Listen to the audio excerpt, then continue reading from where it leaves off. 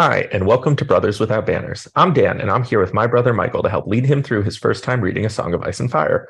We'll be diving into the chapters we're discussing today and those we read before, but the only spoilers beyond the chapters we discuss will come from Michael's vague memories of the first 3 seasons of Game of Thrones, the TV show, which he watched a decade ago.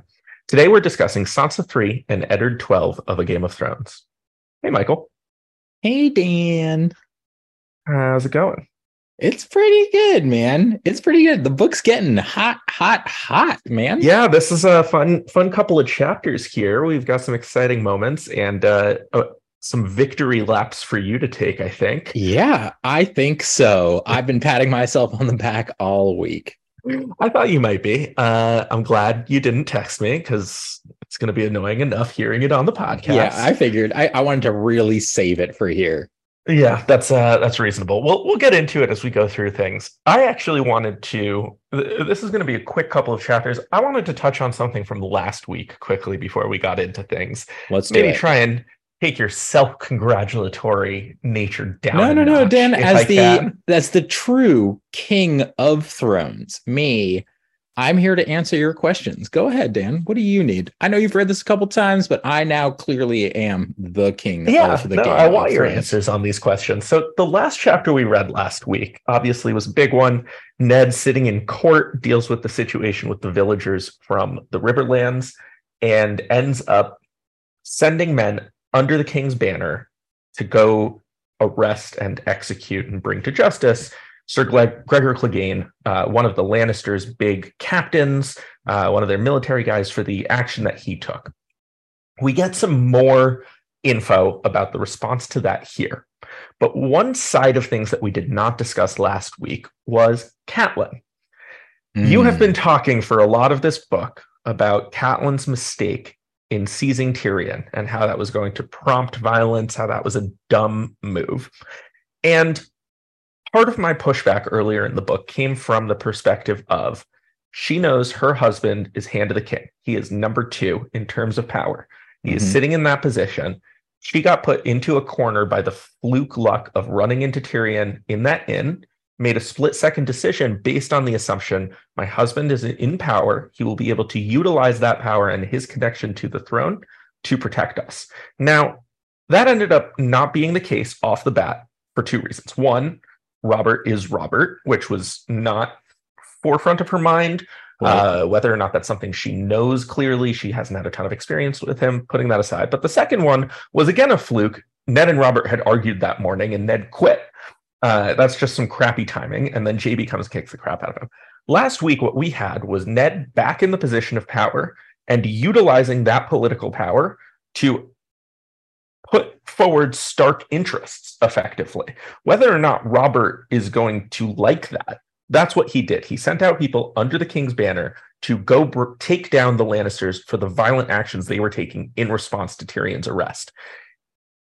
That seems like Catelyn had the lay of the land pretty correct there. Ned is in a position to make sure that this action is seen for what I think it is, which is an expression of justice, an act against somebody who I believe I have evidence committed crimes.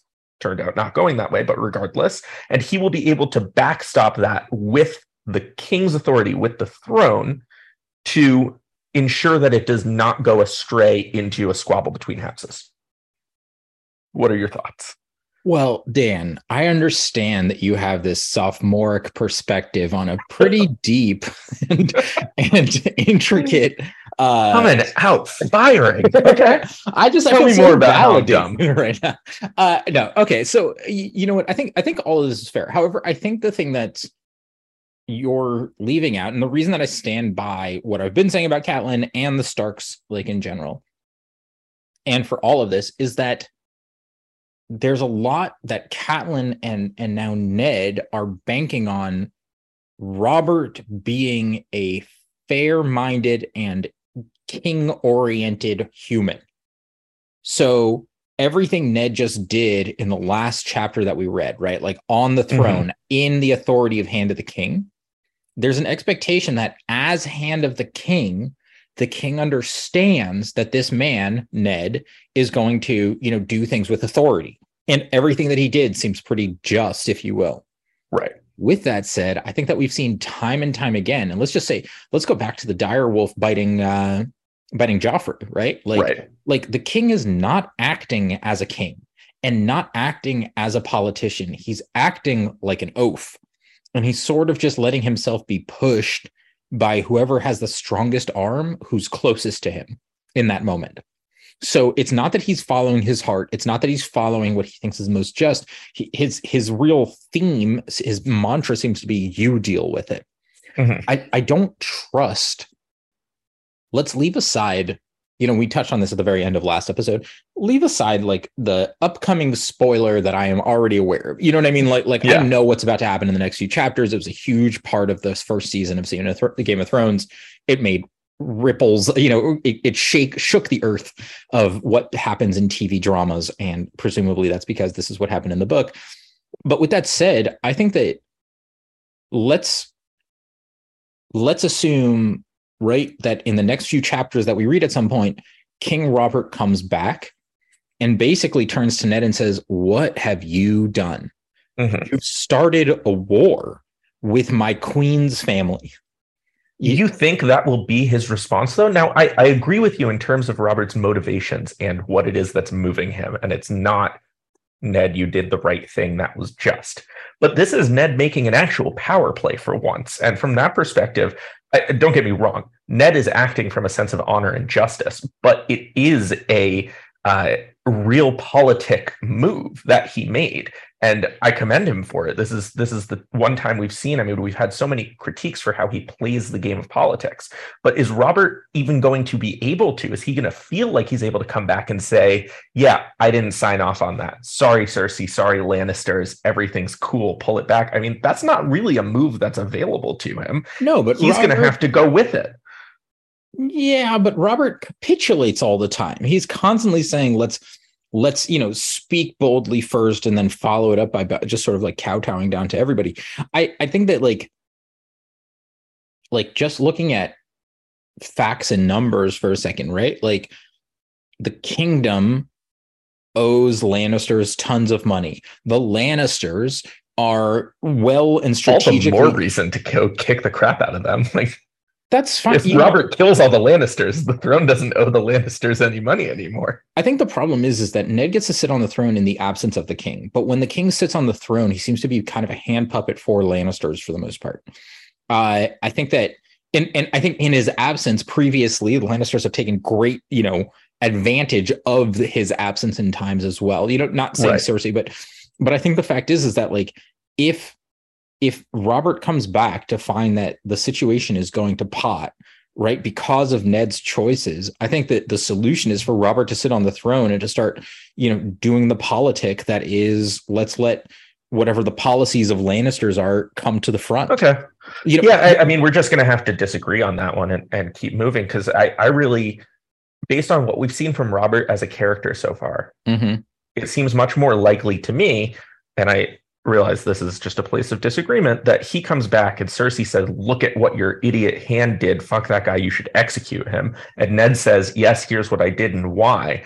Robert seems much more likely to get stubborn and say, woman, how dare you question the action of the throne? In fact, I'm going to pick up my hammer and go out there and help them kick the crap out of your family. And you're going to sit here in a dungeon until I come back and decide what to do with you. That seems much more in line with his personality to me. Yeah, that seems like what he and I know we want to move into it, right? But I do think that Robert's character over and over again has been a lot more bluster than bite. And I think that he would come back and say that at first. And then I think Cersei or some extension of the Lannister would sit him down and explain to him in simple language what needs to happen. I don't, okay. Yeah. You know what I mean? Like here's what we do to you if you keep pushing this direction. Yeah, exactly. And he can, like buck and bark all that he wants, but it just seems like the Lannisters have just been thinking politically much longer than Robert has. And that's for sure. Ned hasn't been present long enough to like face and deal with it. Yeah. I also have a question just about something that you said, but like Ned's actions as the Hand of the King didn't seem particularly biased towards Stark interests to me. He seemed to be trying to act in the just way that he would want a king to act right? Yeah. It seems like witnesses pointed at that. I wasn't sure if I was missing something or if No, you're not. You're not. And I think that's correct. We saw that scene from Ned's head, and I think that's the way he would think about it. I don't think he would ever think of himself as doing something with the throne's authority solely in the pursuit of Stark interests. But from the perspective that he is going at it with Cersei, Jaime just killed his men, Catelyn took Tyrion, we've got a brewing situation, Stark versus Lannister, that caused the attacks on Tully lands because of their relationship to Starks. Sending men under the crown's authority to go take in one of the Lannisters' military commanders is very much so in service of Stark ends, whether or not Ned is thinking about it that way. Yeah, fair. Yeah. Okay, totally fair. And I meant it more from like an outside perspective. I think that's the way all of the political players will look at it. The people who are thinking in terms of politics will see this as solely a power play by the Starks, whether or not Ned himself thinks of it that way. Yeah. Yeah, that's fair. I totally get that. Yeah, that's all. All right. I just wanted to get into that. I was listening during editing, and we definitely got into a lot of the important things last week. But it occurred to me that was a question I wanted to ask you and see how you felt about it. Maybe listen, I get a little forgiveness for Kat. As basically the God of Thrones now, I'm happy to be here for you, Dan, and explain to you the minutia of this story. You know what happens when you play the God of Thrones? Wait, everyone worships you. I will say, by the way, it's not lost on me, and we're not on this chapter yet, but the next chapter that we're about to talk about, they say Game of Thrones. And I'm like, ooh, a Game of Thrones. What? It's always good when you get the name of the thing in love the it. thing. Gotta love it. Yeah, flashing light. With that said, Sansa 3. Okay, let me start by saying Sansa continues to be the most boring character in this whole book. I love this chapter. We're going to get into it. I love both these chapters, and this chapter is really sweet. I think that from a high level and a quick sort of summary of the chapter, not a lot happens, but a lot happens. All right, that's fair. I get what you mean. So I think this whole chapter takes place like across a breakfast table. I don't think or something like that. It's like a 24-hour period. I think we've kind of got like a dinner and then a night and then a morning. Oh, I see. But for what it's worth, we jump headfirst into it, and there's this. I wanted to try. It's weird. I want to say two things at the same time per normal. Sansa continues to be fully invested in her sort of fairy tale understanding of the world. Yeah. This is her chapter is really her reflecting on what she's seen her father do at court. Specifically what we were just talking about. She's really talking about and talking through what she watched, but she kind of starts with and stays fixated on, why didn't he send Sir Loras? Yeah. And her reasoning for wanting to send Sir Loras is because he kind of looks the part of a hero. So I love that. This is what I love about this chapter. It's throughout the chapter, and it starts so strongly on this Loras Tyrell situation, but it feels to me like Sansa is clinging to the shreds of her worldview at this point, her rose-colored glasses. She feels to me, being in her head, it feels like she is grasping for something that on a subconscious level she can tell isn't real and is falling apart. And we got it somewhat in her first two chapters. It was sprinkled throughout, the way she sees the world, the way she thinks about things. Here we keep getting these quotes that are, this is how it works in the songs. And we simultaneously get little acknowledgments that that's not how it works in reality. That's not the way her life is going. And she refuses to accept them and instead keeps saying, no, this is the way it should be. This is the nice thing that should happen.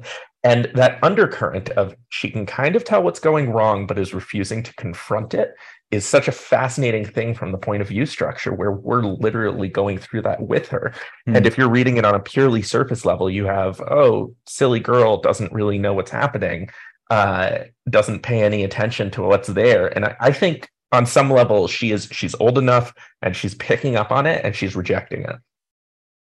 I think I kept thinking about that line that you had pointed out from a chapter way earlier when she was kind of on her first date with Joffrey and they get in a spat, Joffrey and Arya get in that spat. And she keeps saying, you're spoiling it. And that's right. That's kind of, I find her really like leaning into that. And it's funny because I said when I first started talking about this chapter, right? Like there's two things I want to say at once. One is her desperation to keep the storybook front and center of what's happening in her life. And the other is she also seems to be maturing a little bit, but sort of in a weird way. She's maturing as a desired storybook character for herself, much more than she's sort of, and we actually see, we'll get to it in a minute, but like we see Arya showing some real maturation in a realistic way, whereas we're not really seeing it from Sansa. Yeah, although I'm a little curious about that from Arya, but we'll get to that. We will get to that. The Loras Tyrell situation is so great. I mean, we have had, I don't know if you remember this, but from the tournament, Sansa already kind of had a crush on him. Oh, yeah. Yeah, when he gave her the flower, when he crowned her the Queen of Love and Beauty and gave her the flower. And so here, this, she really is. This is the stories. The handsome people are the good people, and the ugly people are the bad people. She'd been sure she was about to see one of old Nan's stories come to life. Sir Gregor was the monster, and Sir Loras the true hero who would slay him. He even looked a true hero, so slim and beautiful, with golden roses around his slender waist and his rich brown hair tumbling down into his eyes. And my thought when I read that was you last week saying Loras is this little pipsqueak 16-year-old who's trying to volunteer, and he's going to get the crap kicked out of him by the mountain. It's such a nice little moment where, like, yeah, the boy you think is really pretty might not be the best guy for the job here, just because he's pretty. Well, I like actually further down that same page, Sansa is reflecting on the fact that Beric Dondarrion was sent, and he's handsome enough, but was awfully old, almost 22. I didn't like that as much. And I was like, oh my God. That hurts my feelings. It's really rude. Okay, but with that said, this chapter kicks off with Sansa kind of recounting what's going on. And I think that there's a part of, and I feel like people are going to send a hate mail for the next comment I'm going to make, but like, there's a part of what she's thinking and going through that strikes me as really wonderfully young girl-like, which is, I know the answers. Like, Father, I shouldn't really be questioning Father, but he should really be listening to my counsel about these things. Like, I know. And I just thought it was perfectly done that way. And so nice. I'll say, as she's kind of thinking about this, and she's talking with Jane Poole at the same time, who's present. We've talked about her before. She's kind of a nobody character at this point. But she kind of mentions, like, man, I guess I shouldn't really like question my father's decisions, but Lord Baelish is there as well somehow. Yeah, I actually got a little confused by the timeline of events on this too. I think she's telling Jane Poole about things like at dinner and thinks back on raising the same questions about Ned's judgment as she was walking out.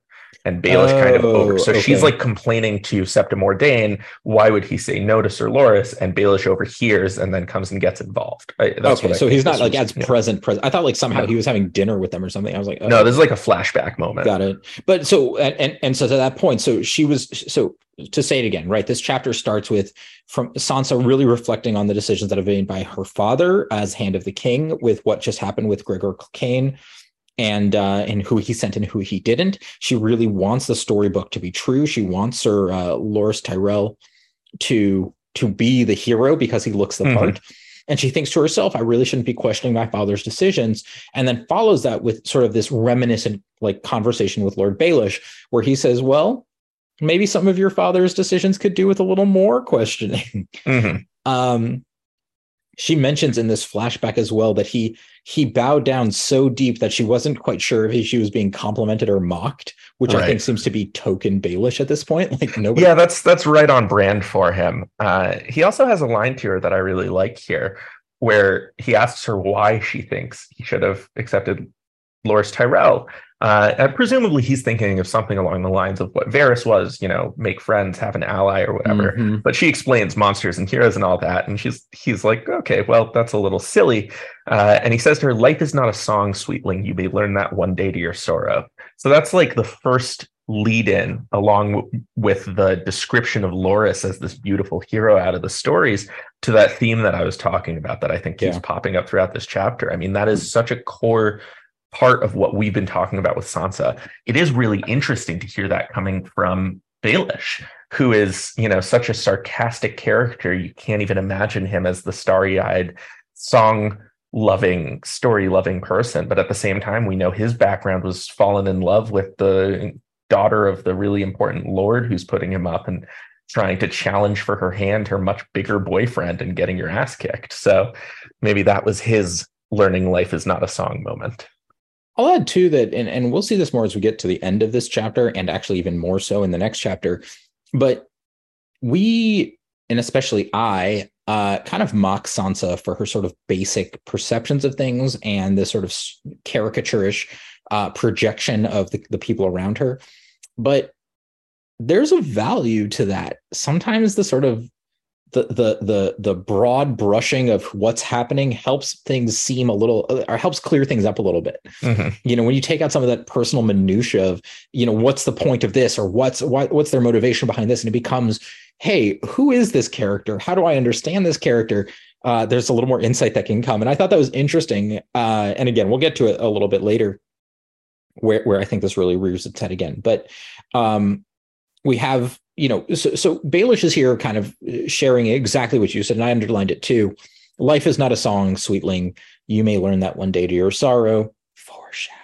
But with that said, Sansa, basically it continues in the same vein where she was. She's still talking with Jane Poole. And Jane actually brings up, like, he should have, Ned should have sent Sir Ilyn, the king's justice, right? Because it's his job to do this. And basically she refers to him as, Sansa says, like, well, he's just another monster anyway. Like, I'm glad Ned didn't send him. Yeah. Which I thought was interesting too, because again, like, she's so deeply rooted into this perspective of stories, like, to the extent that even who should be sent is not included there. She's defining who's a monster and who's not. Based a lot on looks. Yeah, it's based on looks, but you also think back to when we first met Sir Ilyn in Sansa 1, and she kind of started when she saw him and was afraid of him. And the response from, I think it was Sandor Clegane, was like, yeah, he scares me too. Like, it's looks with Sir Ilyn, but it's also kind of vibes, and she's picking up on something that is deeply off-putting about this guy. Well, he is a freak. But with that said, this conversation continues. Eventually, Sansa changes it just a little bit, and she brings up Joffrey. She says she has a dream about Joffrey, Daniel, which I just think is cute. Yeah, it's well, she didn't have an actual dream. No, it wasn't really a dream at all. I thought this was great. She wanted to say that she hoped these things about Joffrey, and instead changed it to I dreamt it, because she knows that that's prophetic and people put stock in dreams. So she's going to make one up so people will believe it's going to come true, which is such a wonderful little indictment of prophecy and not foreshadowing, forethought. Foreplay. No. But I just think it's such a great little moment of like a charlatan. I just finished reading a graphic novel by Alan Moore called From Hell, which is about the Jack the Ripper murders. I've heard of that. I haven't read that. It was great. I really enjoyed it, but it opens with two men discussing, and one of them, they're older, it's years later, and one of them is what's the word I'm looking for?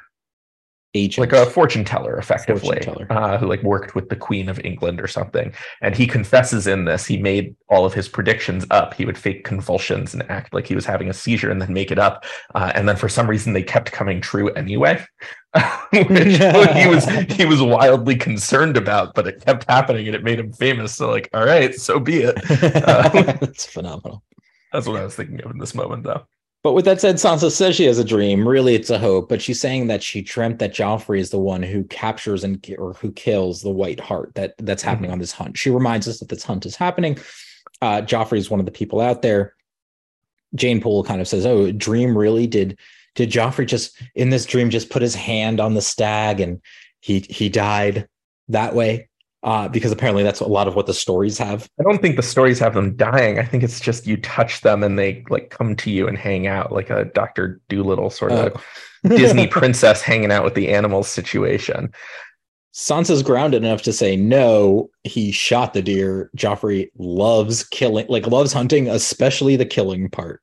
Yeah, this is the first instance of several that we see, which is really what I was talking about, where she is trying to reframe the things that she has realized on some deep level about Joffrey, the things she knows about him, into something that fits her song version. He is handsome, he is pretty, he is the prince. This is who's supposed to be good. But no, Joffrey would never greet the animal and love it and Touch sing it a on song its with nose. it. He would kill it. That's what he would do. So, okay, he does it with a golden arrow and he brings it back to me because he loves me so much. It's like, no, he killed it because he likes killing things. And that's very different than what you're imagining. Along the same lines of what you're saying, within the same breath to herself, she also is saying that, you know, she understands that her father's angry at Lannisters, but it's not fair to be angry at Joffrey. He wasn't there to, you know, kill, you know, to attack Ned and to do these awful things. That was Jaime, not wonderful, pure Joffrey. And I wonder, part of me wonders if there, and it's not really shared or said here, but wonders if she's trying to convince herself at this point to a certain extent. Yeah. You know, she's trying to like really sing the song to herself in a like admitting certain admittances, right? Like he does like to kill things, he does, but saying no, but he's still pure of heart in certain ways. And yeah, you know who I think of when I think of Joffrey in these early Sansa scenes where he's mostly but not entirely being nice and playing the part is like Tom Cruise, where you just have these flashes of moments where there's nothing behind the eyes and she can kind of see that there's like a sociopath there that she should be worried about, but she's still pretending like, no, he's nice, he laughs, we have fun together, he's the good guy. Like she's thought in previous chapters, I hate Cersei, I hate Jaime, these other people, the rotten drunken king is awful, but Joffrey's the good one. And there does seem to be a little bit of self-protection going on in that. The conversation moves forward. Jane blurts out that she saw her sister Arya, Sansa's sister Arya, walking through the stables on her hands, which is super impressive. Pretty cool. Although Sansa turns around and says, Arya's a wacko, basically. Who would want to be in a stable? It smells, it's gross, it's awful. And in fact, this actually transitions very quickly to like going back to her, Sansa talking to Jane about court and what she's seen. And she actually brings up someone from the Night's Watch who was there. We find out pretty quick that it's Yoren, who we've met before a few times. We don't get a name, but we do get that the guy is super smelly, so we just can assume. It says his name. Oh, it does? Okay. It does. It's like I assumed. It's smelly guy must be Yoren. Anyway. But here it is, it's Yoren. And he's beaten the same drum that's been beaten several times by the Night's Watch as they come away from the Night's Watch. They need men. And there's this wonderful moment that happens as Sansa describes it from the court situation, where here you have Yoren saying, you know, to the hand of the king who's sitting on the throne, we need men. And Ned looks around and says, who here will honor their families by committing people to the Night's Watch? Yeah. To absolute crickets. No one wants that. To which Ned turns to Yoren and says, you can go ahead and look through the prison, basically. Go through the king's prison and choose who you'd like. You know, it's funny because we talk all the time about Ned's honor, and it makes sense that he would be the character saying, Knights of the court, who wants to go for the honor? But clearly he knows also, and you have to think it's probably not helping the Night's Watch's PR in terms of convincing knights to volunteer and join. Like, you know, if there's any Waymar Royce in the audience who happens to decide, okay, I'm like a third or fourth son, I'm just going to go do it. It's probably not helpful that he then says, all right, no knights, nobody looking for honor. Okay, go get the murderers out of the dungeons. Right. You can have them instead. It seems to be like the joke that everybody knows, right? It's the pun, like everybody's acting that part that this is an honorable thing, but really people know it's a bunch of murderers. It's a penal colony. Yeah, exactly. There is this sort of wonderful, again, back to Sansa's like storytelling to herself. You know, she's reflecting on this gross Night's Watchman, basically, who's there, and the contrast of him against Benjen, who is always so together and so you know, sharp, if you will. And she has this moment of reflection on Jon as well. She thinks to herself, if this is what the Night's Watch was truly like, she felt bad for her bastard half brother Jon. And I think too, it leans into her own fantasy storytelling from both ways, right? Like that gross bastard half brother, you know, and then at the same time, like, and it's almost like one thing confirms the other.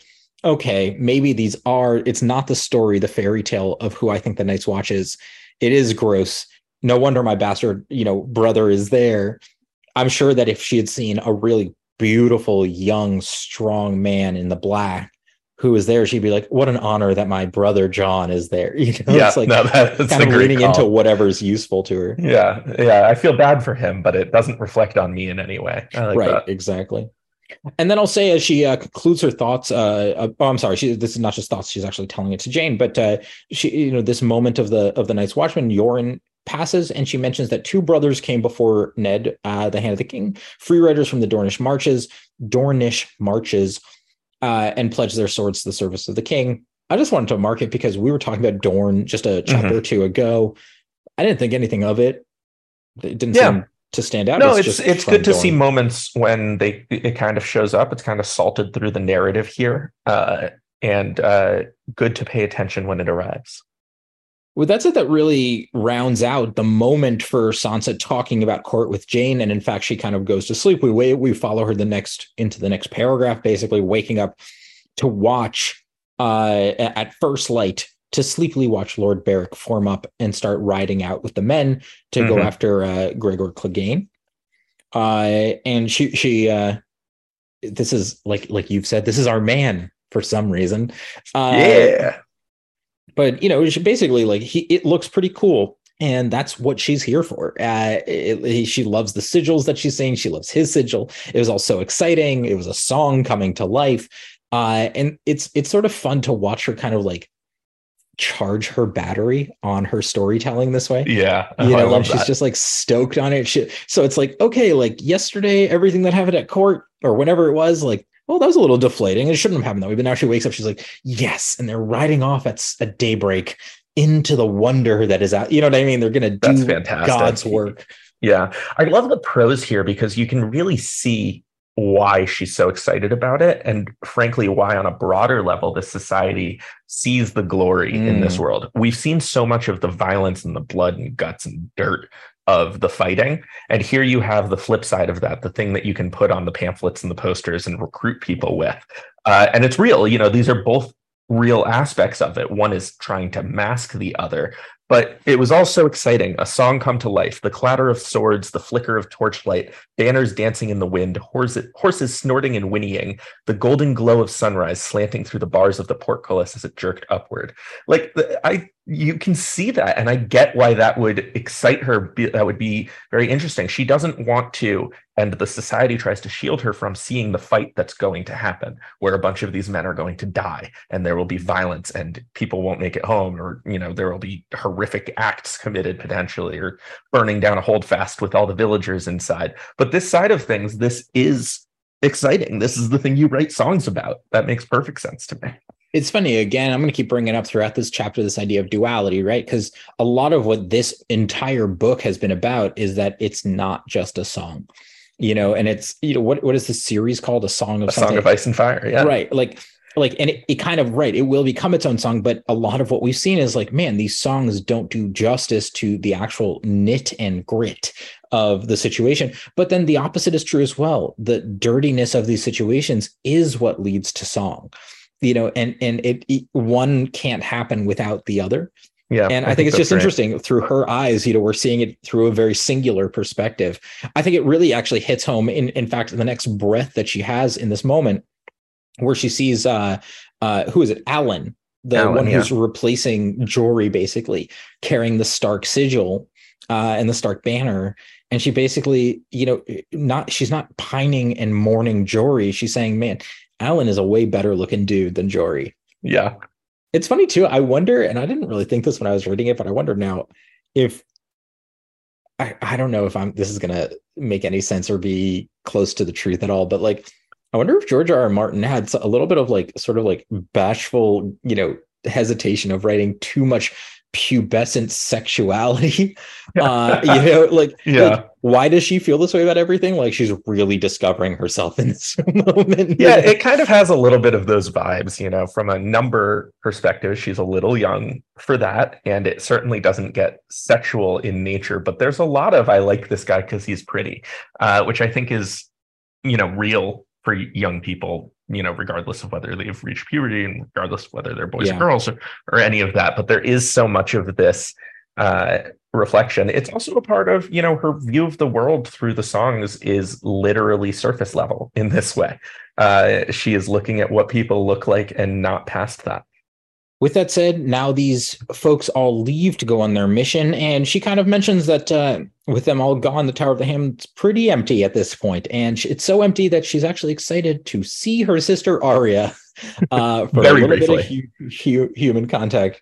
Yeah, I just want to briefly single out that line once again as her kind of seeing the cracks. She's so excited to see the Winterfell men in their shining white armor and with the sigil and all of that. And Alan looks great riding out, but now they're gone. And now there are fewer guards around. And so it's just a little bit more of I'm going to focus on the shiny aspect and try and maybe not pay attention to what I'm noticing underneath. Right.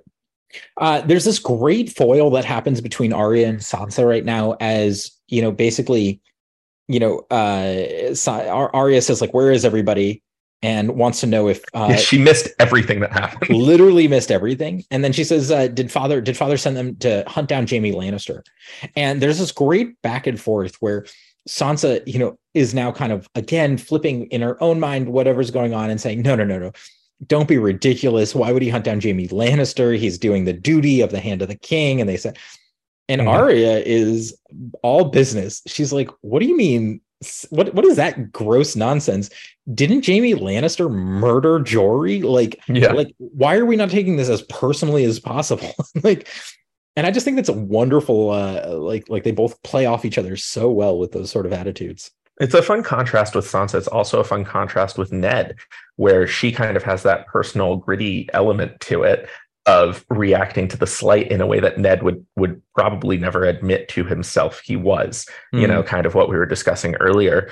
But I also love Arya's seeing it for what it is. She's seeing the people for the deaths there as compared to the political machinations of what's going on. Gregor gets people sent after him because he broke the king's peace, because we can come up with a justification.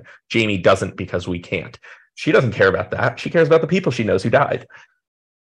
Yeah, I will say that Arya brings a very grounded sense of reality to situations, especially things like this. She may be very young, but at the same time, she feels things deeply and personally. And I like that. I get that there's all these politics going on. I get that there's all this Game of Thrones, who's getting to control what. But with that said, like, harm is harm. No wonder, it makes sense to, like the sort of, I'm sure, generation before, and by that I mean a lot, but like the tribes I'm sure used to exist, and they had to be united, and they existed because this type of personal attack would happen regularly, as it still does, clearly. So just interesting for that.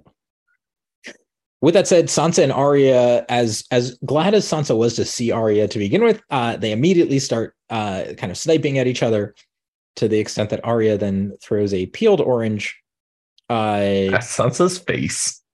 Yeah, at Sansa's face, and sort of hits her right in the face and ruins her dress. And Septa Morgane is there saying, "Oh, your father is gonna hear about this, and you're both gonna get in trouble." And Sansa finds that unfair. And there's actually, in a moment, Ned will show up into this situation. But there was a quick moment that I wanted to mention above that, which is Sansa, for a moment, thought that Lady was still with her. And that's sort of like, this is what I was, her dire wolf.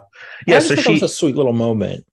Yeah, absolutely. I think it's notable that, so she kind of runs off after her dress gets ruined and cries herself to sleep, and she has this dream of Lady. And I think it's notable following so quickly on the heels of Sansa talking about the prophetic nature of dreams. And it's very brief. It's just Lady, they were running together, and then as she slowly comes out of sleep, Lady is in the room with her, looking at her sad and knowing. And that's really all we get.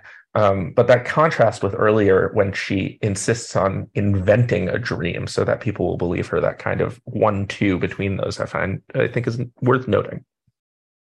Things start to happen very quick. The chapter is very close to an end, but it's basically Septa Morgane says, your father's going to hear about this. And sure enough, Ned arrives shortly thereafter.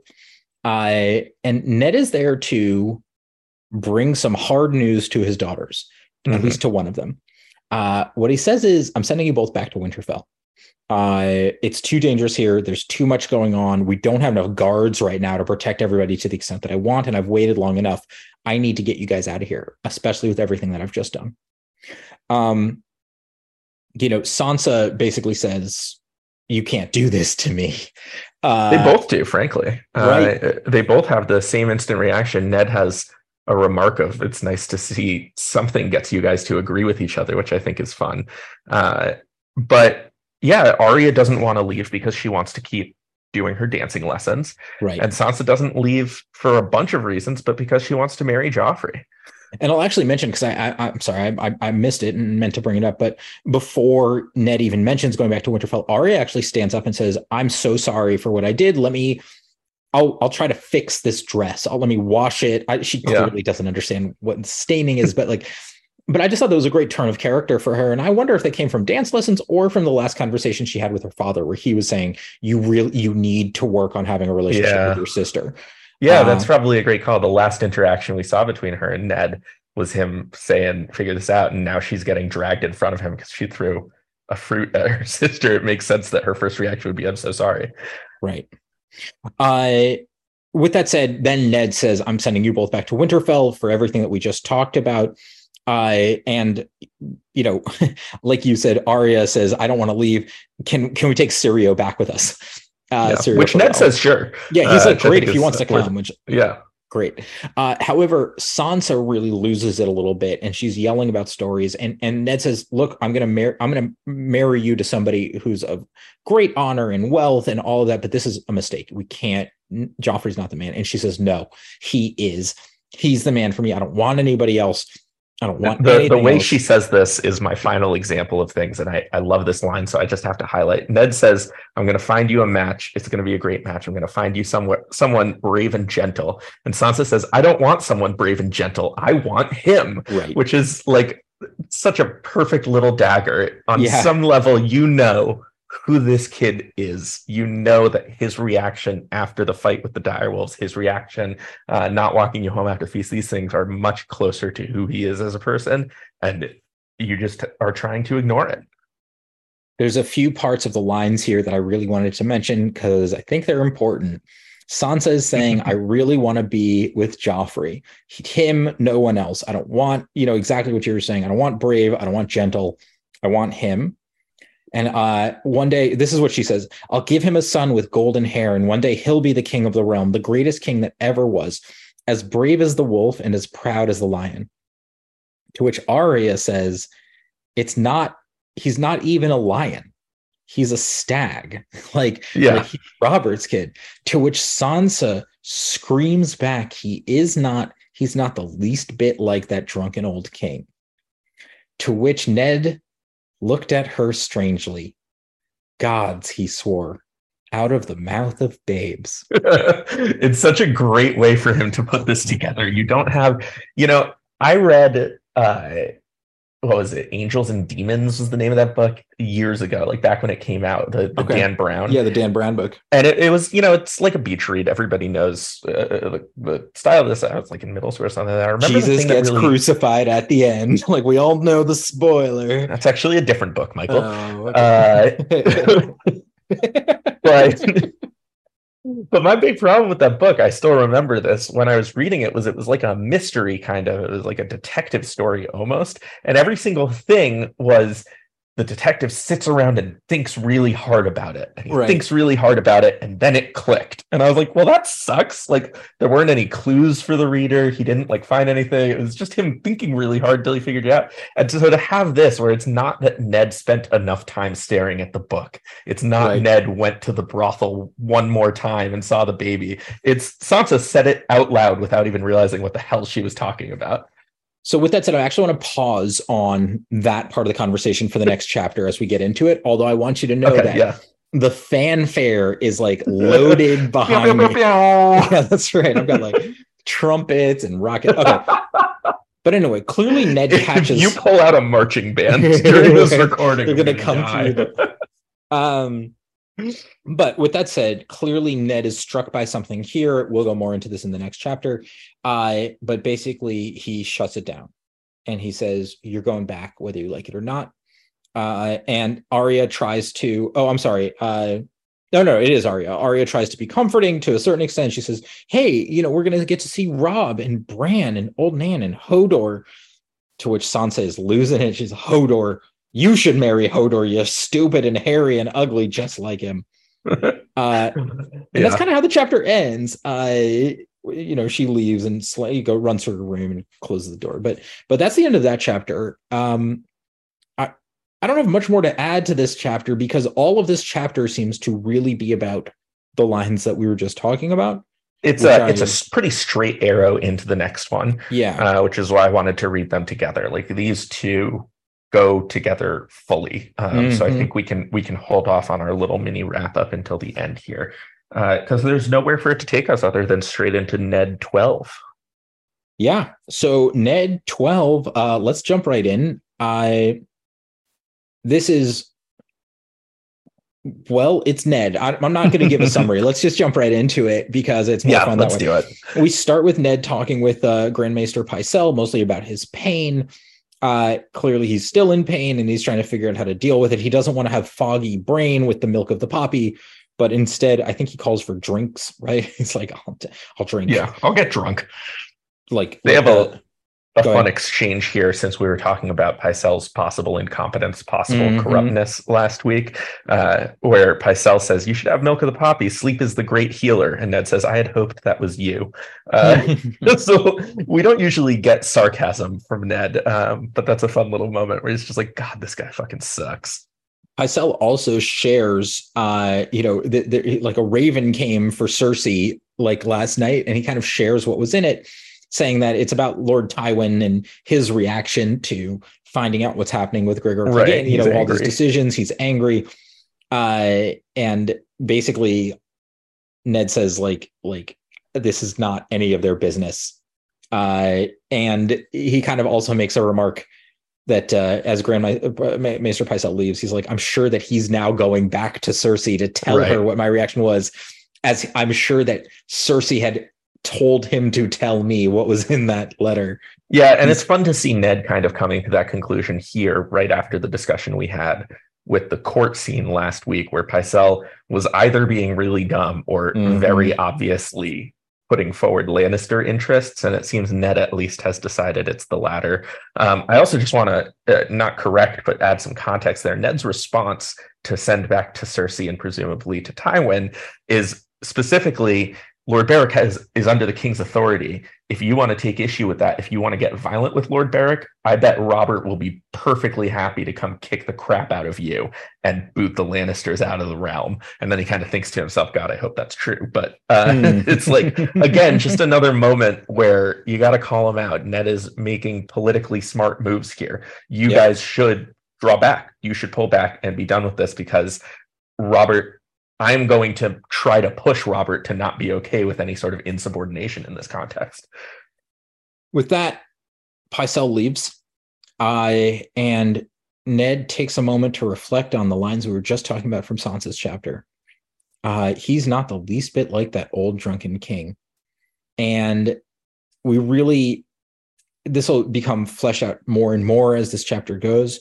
But we realize that this is what Jon Arryn must have found. This is what they were looking at. And I can't tell you how wonderful I think this moment is. And again, I realize I'm going to give away a little bit more here, as even though it's given. Well, do you want to take a moment and just chat about this here and kind of talk about the evidence that I've built up to this point? I think now's as good a time as any. I think so. Michael, why don't you tell us what it is that Ned figured out and how that ties into some of the things we've found before? Well, Dan, I feel like I've been saying it for 8. No, I'm just kidding. You did come up with it pretty early. I'll give you that. What we found out, and the sort of final nail in this wonderful coffin that Ned's been building, which is, this is what the secret is. These kids can't be Robert, Baratheons, because they literally look nothing like him. And in fact, now as we start to see it this way, we realize that all of the bastards that we've seen of Robert's look identical to him. And in fact, he'll talk about it more in this, but as he looks at that big book of lineages that he kind of took, that Jon Arryn had been looking at, we find that anytime a Baratheon is with anybody who's more fair or anything like that, the kids are Baratheon looking. No doubt. Black hair every time. The gold yields to the coal. The seed is strong, Dan. These are Jon Arryn's last words, and this is clearly what he's talking about. So I want to mention here, the one point that you missed when you were coming up with your theory back when was the hair color and the looks, and you kind of danced around it a little bit.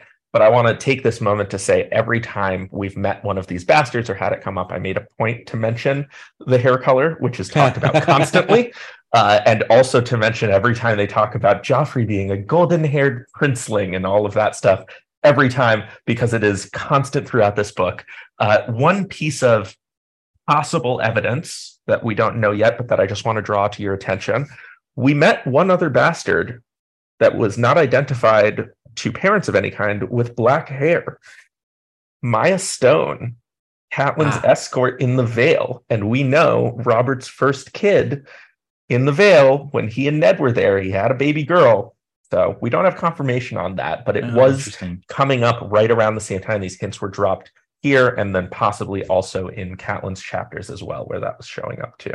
I was actually really nervous as you mentioned a bastard who had dark hair. Jon Snow. And I was like, oh, what? Like, no. The one other thing I wanted to mention here, now that we've come to this point of realization, was in Arya's first chapter, when she goes and watches Joffrey fight in the yard.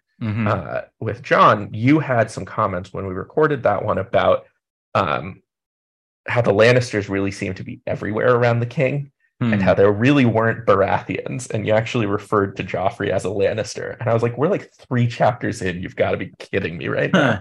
But thankfully you walked that back for a little while longer until you came to it. But so credit where credit is due. You puzzled this one out quicker than Ned did, that's for sure. Well, and I'll say, you know, what's funny is that I didn't. And I thought I want to give like a lot of credit to George R.R. Martin.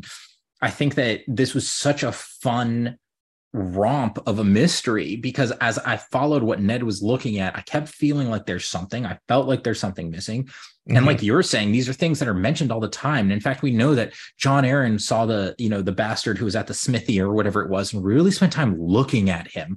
Right. And it's like, in my mind, I'm like, why? He looks like the king. What's the problem there? I'm thinking hair color features are such a descriptive thing, but not something that I would think of as a clue. Right. And I think that's true, not just for the book, but just in general in life. You did theorize that possibly part of this, or possibly part of Cersei's motivations had to do, or Jon Arryn's motivations, or somebody's, had to do with lineages and inheritance specifically. So I think that should be highlighted here and is worth talking about again. It comes up later in this chapter. All 3 of the kids, Joffrey, Tommen, and Myrcella, are all Jaime's. They are all blonde. So based on this little biology class that Ned is conducting, that has to be the case. So Robert does not have a child heir. But you know who that makes the heir? Me? Not you. Robert doesn't have a child heir. Who does that make the heir? Wouldn't it be one of his bastards then? No, bastards don't. Bastards can't inherit. Would it be Ned? No, I have no idea. Also, no. It's Stannis. It's his younger brother. So we have a situation where Jon Arryn and Stannis are investigating this, figure it out. Jon Arryn dies, and Stannis leaves and is now gathering an army. Right. So if Joffrey and Tommen are illegitimate and cannot inherit the throne, they're not Robert's kids, Stannis is now the heir apparent.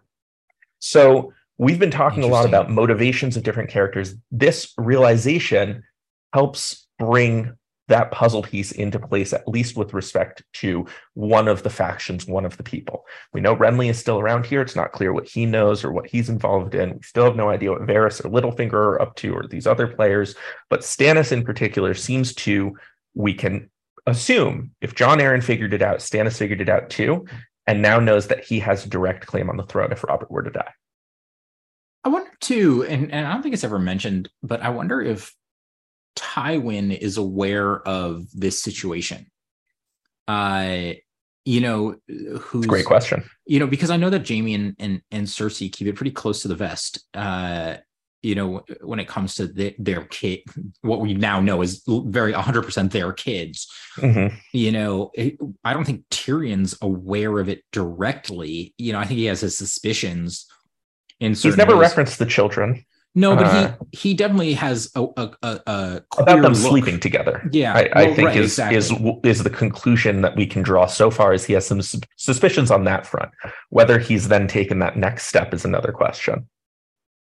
With all of that said, this was a really fun mystery and a really fun reveal to it as well. I think that, that all the hints were there, and I think I bit at all the hints, and I had my own assumptions, but it never occurred to me to think so directly like this.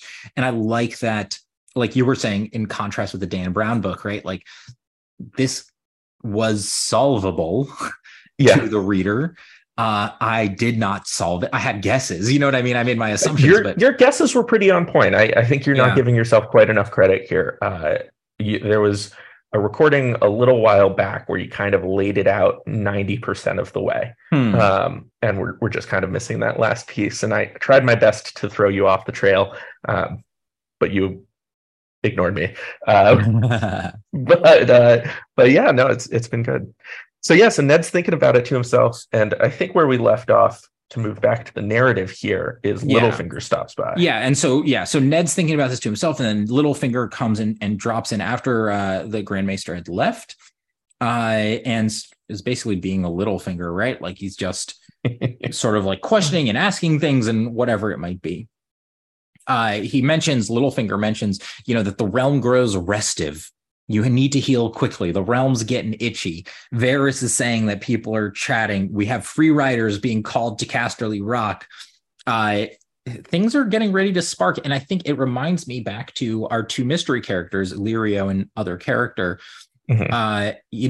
War's about to break. The dam's about to burst. It's worth noting that this is the umpteenth time we've heard a reference to the Lannisters gathering armies. We know the Riverlands are doing the same. We've heard the references to Lysa and Stannis doing the same. We just have a lot of fighting men massing and getting ready to go out on campaign. Yeah. I love, like I said it and I'll say it again, I really love this line from Varys, which is the realm grows restive. Clearly things are... Littlefinger, yeah. Varys, right? Varys. Lord Varys. Littlefinger, Baelish. Varys is somebody else. Who can keep track? With that said, Littlefinger also mentions that part of the hunting party has returned. This includes Joffrey, the Royces, Balon Swan, and a whole group of other people. So the king is still out there with some people. We also get news that the hunt didn't go his way, but now he heard that there's another thing to hunt out there. No, it seems too specifically, they found the White Hart. The White Hart was torn to shreds and eaten by wolves. So I think this is a little bookend with the dire wolf having been killed by a stag's horn from the beginning. So you have to wonder what this is foreshadowing here in terms of what's going to happen between Ned and Robert when he comes back to the city. Dun, dun, dun. But he heard there was a monstrous boar deeper in the forest. So they're going after that, but most people left, it seems. They talk more about the decisions that were made at court recently about Gregor Clegane. Littlefinger says, man, don't you worry that the Hound is going to be pissed. Sandor Clegane is going to be pissed. And Ned says, well, anybody could see that he hated his brother. And Littlefinger points out that Gregor was his to hate, his to loathe, not yours. I think I think it's maybe not what Littlefinger's saying precisely that it was his to hate, but maybe it was Sandor's to kill specifically. And the idea of somebody else going out to bring Gregor to justice would not sit well with him. I think he wanted to get that job. Ned kind of debates a little bit about how much he wants to share with Littlefinger about his new revelation. He finds, he kind of weighs it a bit. He knows that Littlefinger has been helpful, keeping Catelyn sort of hidden when she was there earlier. But at the same time, he seems to be playing his own game. He kind of Ned continues in his own mind, thinking about all the different people around him and realizes that he's pretty short-staffed without a lot of friends. He's just sent a lot of his men away. He knows, and this is his thoughts now, right? Like Varys kind of tends to his own and does his own thing. Littlefinger is sort of on the fence about whose side he's on. Nobody can really tell. Pycelle seems super in Cersei's pocket. And Sir Barristan is just old. So who's there to trust and rely upon? We also get a note a little later in the chapter, but I think it's worth mentioning here that now he sent half his guard away. He also committed guys to the red cloaks, the city guard, gold cloaks to the city guard earlier in the book. And now with Jory dead and Alan gone with Lord Beric, Fat Tom is now the head of his guard, which he thinks is probably not great. He declines to call him Fat Tom himself, but he does acknowledge that that's what the kids call him. Not a wonderful sign for Ned's Secret Service regiment. Right. And we talked about this. This was pointed out ages and ages ago, right? Where I think it was even Littlefinger who was like, man, like you have to understand that everybody here is working on building up their own, web of intelligence and people to support them. And Ned doesn't have that here. Perhaps by, for being a poor politician, perhaps by virtue of just not being there for that long right now. Right. I do think in the poor politician pot, at least towards that end, he keeps using his men for these things that he doesn't have to. Yep. His men could stay his men, and he could be using Lannister men to do these other things. It's probably not to go bring Gregor Clegane to justice, but you think of something like city police force during the tournament, that very easily could have been, okay, by virtue of my role as Hand of the King, I am committing Renly's men. I am committing Lannister men to go do that. You guys are now all seconded. And choosing not to do that has weakened him significantly. Ned continues to think a little bit, and he comes to a realization that's very hard for him, which is that he realizes that King Robert Baratheon is going to kill these children when Ned tells him about this situation. He says there's no way around it. And something about this actually like expanded upon something else that's been going on, right? Ned has put his foot down saying we don't kill children. And this has been a big argument with him and the king. But I'm realizing that this is more of a totality for Ned than it is just a situational thing. This isn't just about Daenerys and being a kid or, about war, but this is like, do not kill kids, period. Right. And he starts to think, well, I can't allow this to happen. I can't allow Not again. And so he makes a call. He goes to the Godswoods and he turns to whatever the guy's name is, Fat Tom. Yeah. And says, please send this letter to the person it's addressed to. Yeah. Who we find out. Go ahead. I was just going to say, I think it's notable here how much of a motivating source, how much of a fundamental aspect of Ned's personality and worldview the war seems to be, and specifically the death of Rhaegar's children, which is what I was referring to when I said he can't let it happen again, because this is what he thinks about. He dreamed of Rhaegar's kids the night before, and specifically them being laid, bloodied, and destroyed before the throne. And that was kind of such a moment for him that we've heard about so many times before, where he said, what were we doing this for? We're not the good guys. You can't murder babies and be the good guys. We didn't solve the problem of the Mad King. We just created new Roberts and Neds who hate us for doing this. The Dany, we saw it from her perspective, thinking about them as the usurpers. And we know that there are houses that were loyal to the Targaryens during that war who maybe have similar thoughts. And he thinks to himself during the part of this thought process, the realm could not withstand a second Mad King, another dance of blood and vengeance. He must find some way to save the children. There's no better way. It's about the kids, and that is so fundamental to him, but it's not just about the kids. There's no better way to guarantee a Lannister uprising than the murder of these three children in response for whatever crime. There's no better way to guarantee Tywin's not leaving. Tywin's going to bring his army and come attack everybody. And this is Ned's driving instinct, is to prevent that type of bloodshed, the murder of innocents that leads to this cycle of violence. He wants to cut that off at the source. Well, in true Ned fashion, that's a very honorable thing to be thinking about. And in true Ned fashion, he pursues an honorable route, and he passes, after being taken to the Godswoods by Fat Tom, he passes Tom a letter, and he says, please deliver this. And we find who should approach after being called by this letter is Cersei. She's come alone, just as the letter has asked, and they sit here in this woods and they have a conversation together, which I think is, I'm going to go out on a limb and say I really think this conversation is my favorite conversation so far, my favorite bit of dialogue in this book. I think that it's a beautiful piece of writing, and I think it's a really honest from both character sides, and I really adored it. Yeah, I absolutely agree.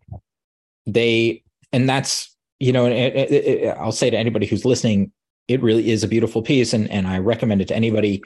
And I'll try to touch on some of it. I'm not going to get into every piece here, but yeah, we don't need to read it word for word, but they speak very civilly. Ned starts by kind of, showing some sympathy for the huge bruise, which is still healing on her face, that was given to her by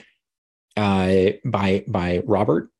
And Ned jumps right into what he's found. And it seems to me, and again, I'm jumping around a little bit in time here, there's plenty that's talked about. But Ned, going off of what we were just talking about, is basically, he's come to the decision. He's going to tell the king the truth. These are Jaime and Cersei's kids, not Cersei and Robert Baratheon. Mm-hmm. With that, he's afraid the king's going to kill these kids. So he's talking to Cersei now, saying, get your kids out of here. Go to the free towns, the free cities. Go run away and escape. While there's time, because the moment that Robert comes back, I'm telling him, and I want you to protect these kids.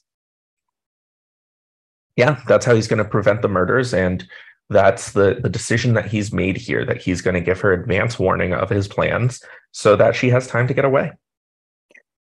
I'll add that Cersei's response is, I think, kind of wonderful, which is that she kind of points and says, I'll quote this line from the very end of the chapter, which is, she says, when you play the Game of Thrones, you win or you die. There is no middle ground. I think that while Ned continues to work to be the most honorable person that he can be, he's not the most political or politically astute person in the room. And it sounds like Cersei has really been aware of this potential that could be happening for some time. There's not clarity about what she's doing or what's about to happen or anything like that. But that said, she's pretty blunt about the situation. She's happy to admit to what Ned's sort of found out, and she comes out about it. And very directly. She talks about, I think it's really important.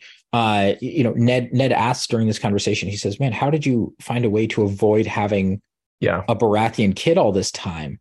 And she says, well, he's drunk more times than not. There's many ways to please a man which don't involve conception. And on top of that, basically, it did happen once, and I got rid of it. We got rid of it. And so she asked, Ned kind of asked at some point, he says, what did he do to make you hate him? And she says, our first night, our wedding night, we're in bed together, and he called me your sister's name. Yeah. And I think this is why I wanted to mention Ned's kind of trauma surrounding Rhaegar's children, because this here, we've talked about it so much. This is Robert's trauma. Losing Lyanna is this grief that he's never dealt with, that he's never even fully acknowledged to himself what it means, and he's never found a way to internalize it. And we've talked so much about, would Robert have been able to have a marriage that didn't look like this with Lyanna or with somebody else, and how much of this is of his own making? And here we see 100%, not that it was intentional, not that he was trying to mistreat her, but that he was trying to deal with his pain, and he got too drunk and the wrong name came out. And her response, a young girl newly married to the new king, probably somewhat excited about the prospect and the potential of that. And he just torpedoed that right off the bat, because he has never been able to deal with what was taken from him.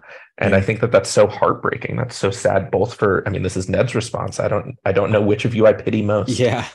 I did have a question mark, actually, right the line before he says that, but right after Cersei mentions the words of, being called Lyanna in bed. Ned Stark thought of pale blue roses for a moment, and he wanted to weep. Yes, is that from something? I assume that's a Lyanna reference, but I'm not sure why or where. So the blue roses were in in the room wherever it is that he found her dying. Okay. So we got a reference to that in the Tower of Joy sequence that we discussed, I believe, 2 weeks ago, 2 episodes ago, rather. And so that's a reference to her being dead. He hears her name and kind of flashes back to that context.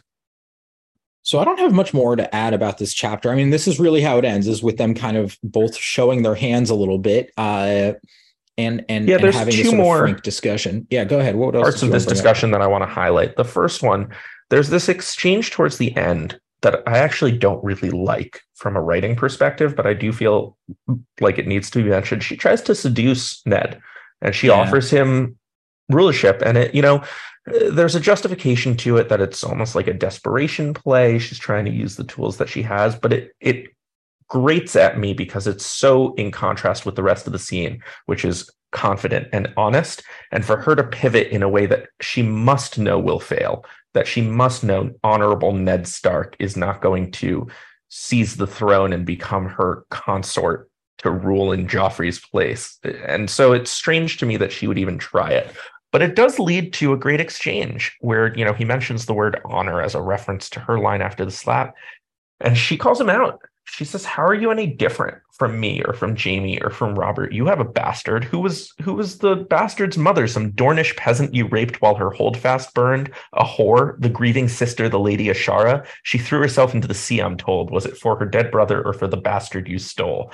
And that reaction is so honest, so human. Who are you to call me out on who I am and the mistakes I've made when your mistakes are right there for people to see too?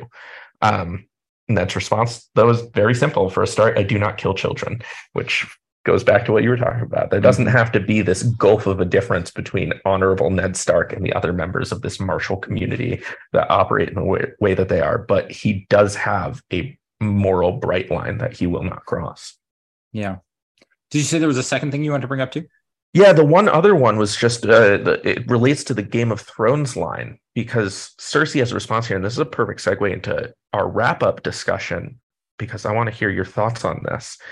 Ned says, "You need to flee. Bring Tywin and Jaime with you. Bring lots of money, because Robert's wrath will follow you anywhere you go." And Cersei looks at him and says, "And what of my wrath, Lord Stark? When you play the Game of Thrones, you win or you die." What's Cersei's next step? Is this communicating something? Does she have a plan? I mean, she's being very honest here with him in terms of, yep, they're my kids. What's she doing? Well, part of me thinks that Ned's just 5 steps behind, like that. And I don't know. I'm a little torn here. Like Cersei has been the politician in this book, right? And I think in the best and most interesting of ways, Ned has not. There's other politicians playing too, but like Ned is not necessarily one of them. I think that by virtue of Cersei's ease of sharing this situation and the realities and truths of it, she must already have another plan, similar to what we saw with Tyrion and Bronn in the last chapter that we just read with him, right? Like, right. He's cheering loudly and saying, let's get these bad guys to find us. He already has a plan. He knows what he's doing. He's not sharing all of it right away. So part of me thinks that there's more brewing than Ned is aware of. Yeah, no, I think that makes sense. I was curious if you had any thoughts onto what that plan was, but it sounds like no. I don't know. I will say that something that we've talked about before, although I don't know if I believe it or feel this way, but something that we have touched on before is, how much is Robert Baratheon a party to Lannister intrigue going on? Oh, interesting. Maybe he doesn't know about the kids, or maybe he doesn't, know some of the specifics here, but perhaps he's actually a little more biased towards Lannisters than Ned wants to accept or believe.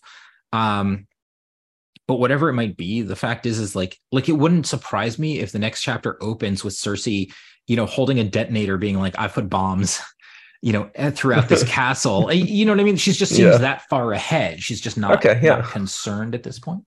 Yeah, the Robert idea is interesting because, this, no matter how intertwined with the Lannisters he is, this is a pretty direct slight on his honor.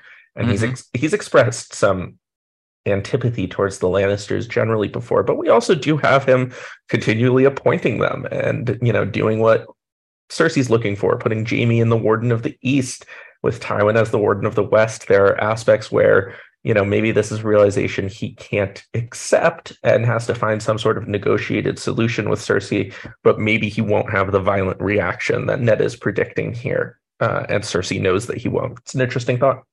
Yeah. So that's kind of my thought right now. I don't know exactly what's going to happen, but I have faith that Cersei's already planned for it. But that's kind of where I'm at. I kind of am, from the other side, I expect Ned to be shocked.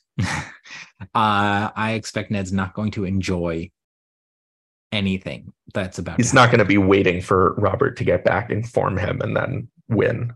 Yeah, or he might think he's about to win, right? It just doesn't seem, given the way everything's gone so far, I just don't see Ned in a positive position right now at all. Even though he discovered this information. Yeah. All right. Any final additions before we wrap up? No, I think that's it. I just was really glad to get to the answer of that. I'm still dying to know who the second person was with Illyrio. Mm-hmm. And I keep thinking about that, but other than that, I think the only other thing that's on my mind that is from an even previous chapter is Tyrion and Baelish and the knife. Right. Something that Tyrion had thought at one point, and I was just thinking about this, is that it felt like there is some other team playing, an invisible team somewhere on this, in this match. An interesting thought. We'll have to keep an eye out. Yeah, and so I was just like, I wonder if Baelish is part of that team. If Baelish has some relationship to Illyrio or this mystery person or something, like if maybe that might be some of Baelish's motivations for the dagger and helping with this, the sellsword to try to kill Bran at some point. But that's all I got. Yeah, that makes sense. Well, next time we're going to be taking 2 chapters. We are going back across the Narrow Sea to go visit Dany 5. And then Ned 13. So we'll see the follow-up to this conversation with Cersei as well, presumably. Amazing. Well, looking forward to it. I'll talk to you then. That's all for this episode. Next week, we'll be discussing 2 chapters, A Game of Thrones Dany 5 and Ned 13. If you enjoy our episodes, please help us out by subscribing and rating the podcast. And feel free to let us know your feedback or thoughts on Twitter @BrosWithBanners. Thanks, as always, for listening.